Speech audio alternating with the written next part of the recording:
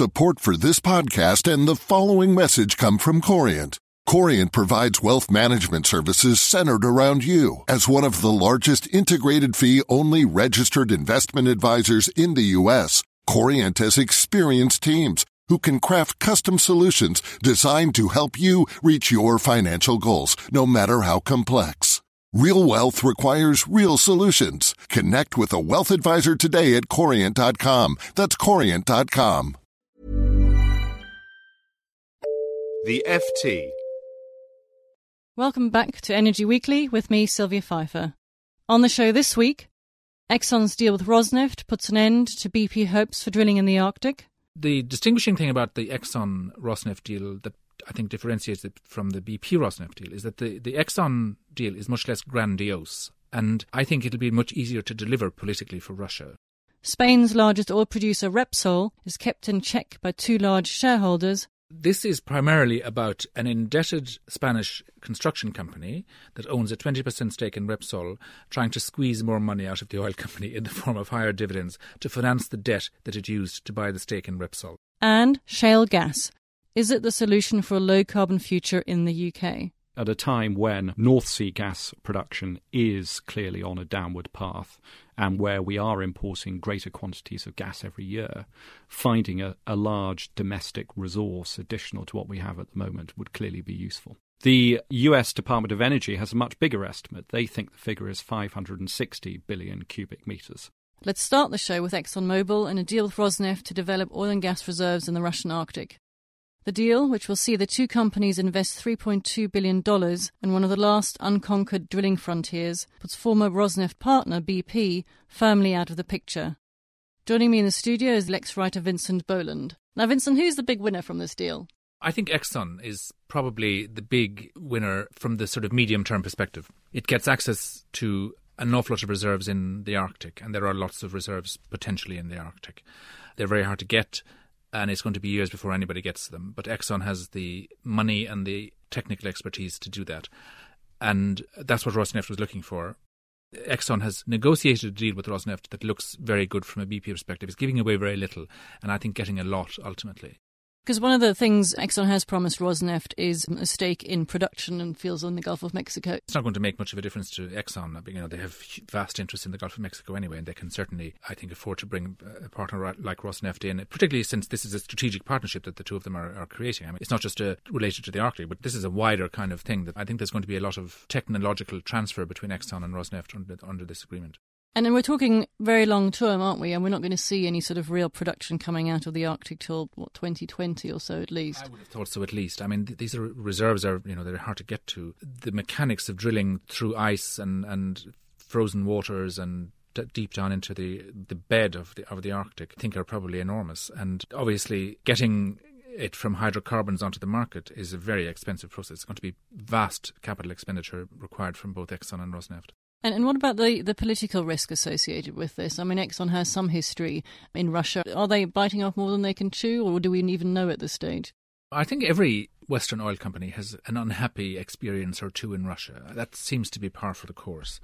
I think that, there was an impressive line-out of Russian political figures at the announcement in Sochi on Tuesday. So if that doesn't give some kind of comfort to Exxon, then I don't know what could. The distinguishing thing about the Exxon-Rosneft deal that I think differentiates it from the BP-Rosneft deal is that the Exxon deal is much less grandiose, and I think it'll be much easier to deliver politically for Russia. In the sense that there's no share swap between the two companies? There's no share swap. There isn't a sort of promise of undying affection for the rest of their lives between the two companies. It's very much a commercial relationship. I think part of the problem with the BP-Rosneft alliance back in January was that it kind of promised a great deal more than it could ever deliver. It was presented in a very highfalutin fashion, particularly by Bob Dudley. It was completely oversold by BP. This is much more business relationship. I mean, Rex Tillerson, the CEO of Exxon, and his counterpart at Rosneft, you couldn't ask for two more hard-headed, I think, oil guys than those two.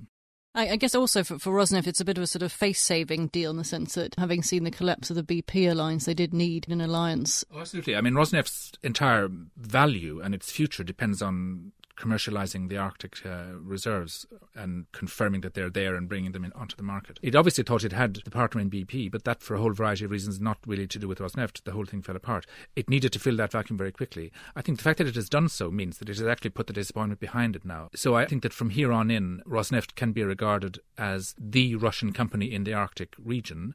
And it's also, I think, more than any other Russian oil company, it's much more internationally minded and willing and ready to take on international experience than the others. And just a final question on this point. Where does this all leave BP? It's not a shock. I think it's an embarrassment, really. I mean, the fact that Exxon was able to come in so quickly and that Rosneft was able to wrap up this deal so quickly, I think, again, just points to the flaws in the original BP-Rosneft alliance, which was too visionary and not commercial enough, I think. And the share swap, of course, was a thing that was just a red rag to BP shareholders who had already been sitting on colossal loss of value from the Macondo incident. So the ExxonMobil-Rosneft alliance was announced on the same day that BP said it had closed its deal in India. But that didn't make any of the newspapers. You know, it's not that BP has been standing still. It's just that the setbacks it suffers are very high profile, and it doesn't really seem to have the sort of finesse to handle them in the way that sort of Exxon has been able to pull off this Rosneft deal. It's a bit like that line that the BP might get there first, but Exxon does it better. Yes. Thank you. Let's move on to Repsol, our second topic for today. Two large shareholders, the Mexican state-owned oil company Pemex and the Spanish construction company Sacyr, have made an alliance, joining forces to give them a combined 30% share in the company. Now, Vincent, what's this all about? This is primarily about an indebted Spanish construction company that owns a 20% stake in Repsol trying to squeeze more money out of the oil company in the form of higher dividends to finance the debt that it used to buy the stake in Repsol. Shouldn't they be reducing their stake? Of course they should. And I think, as several people said to me yesterday, if Sacyr wants to control Repsol, why don't they launch a takeover bid? The fact of the matter is that Sacyr is worth less than a tenth of Repsol. And it's true, as the management of Sacyr have argued, that the value of its Repsol stake is not reflected in its own valuation. That's certainly true.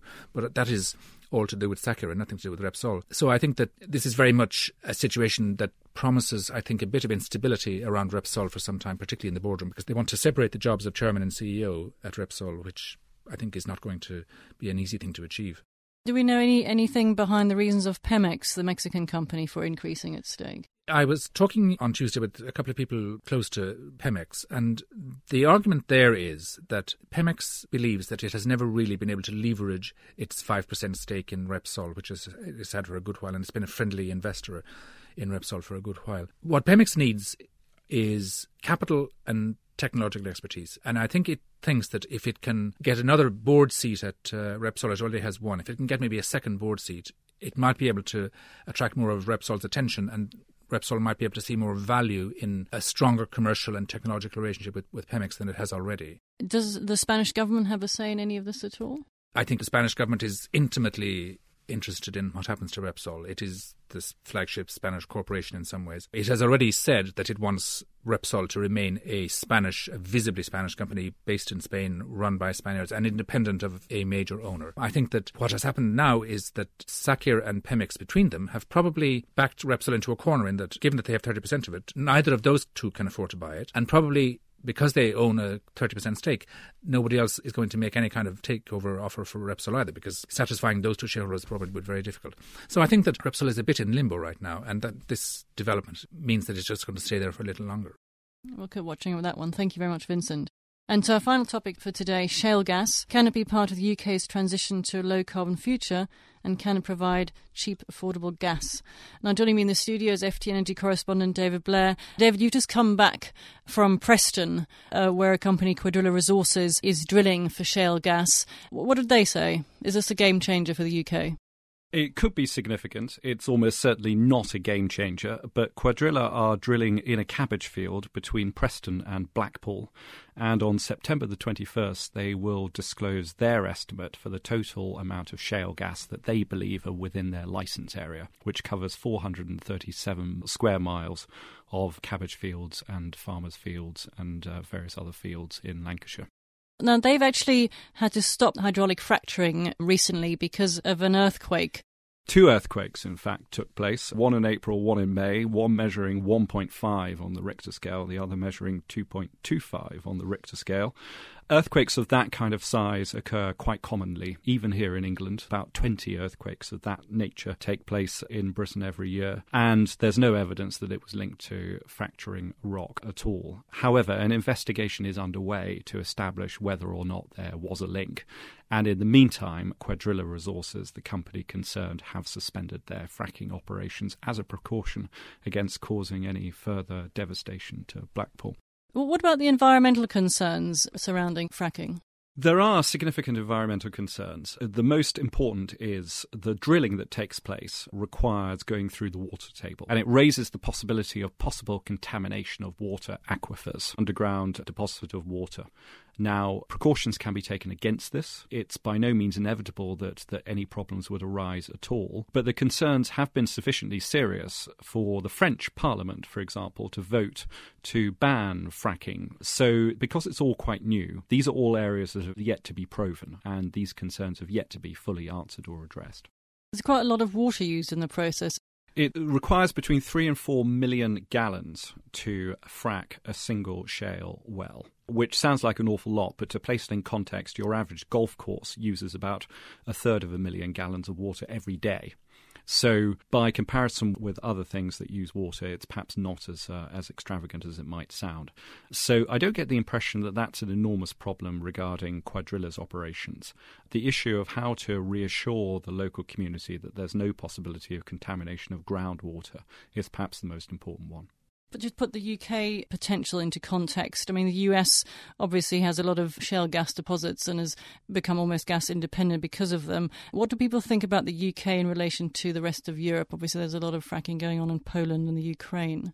There are quite big reserves here. The British Geological Survey estimate that Britain has 150 billion cubic metres of shale gas resources. To place that in context, our annual consumption of natural gas is about 100 billion cubic metres, so that quantity would last us for a year and a half. The US Department of Energy has a much bigger estimate. They think the figure is 560 billion cubic metres. So whichever way you look at it, these numbers are big, they're considerable. This would, without question, be a useful addition to the UK energy mix, but it's not going to be revolutionary. We're not going to have a situation here which you have in America where the whole energy mix has been changed and where self-sufficiency has been achieved. That's simply not going to be an option here.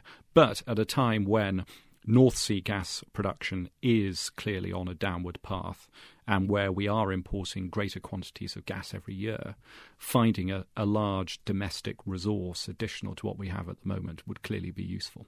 And just one final question. What's the most optimistic forecast as to when we might have shale gas production in the UK?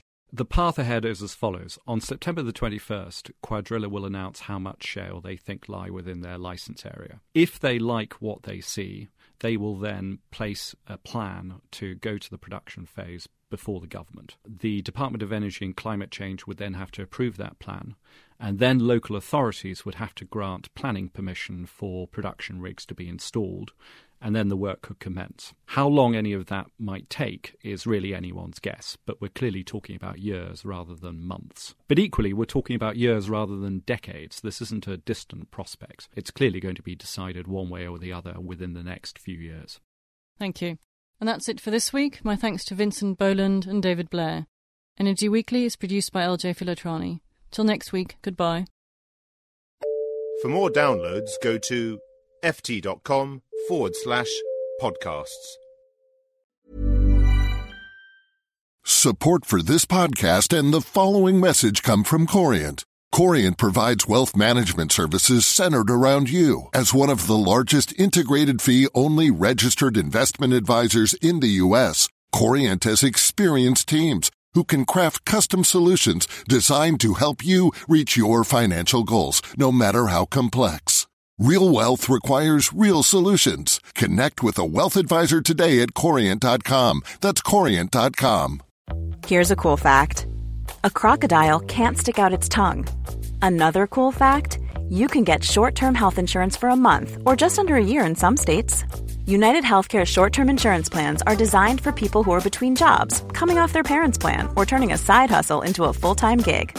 Underwritten by Golden Rule Insurance Company, they offer flexible, budget-friendly coverage with access to a nationwide network of doctors and hospitals. Get more cool facts about United Healthcare short-term plans at UH1.com.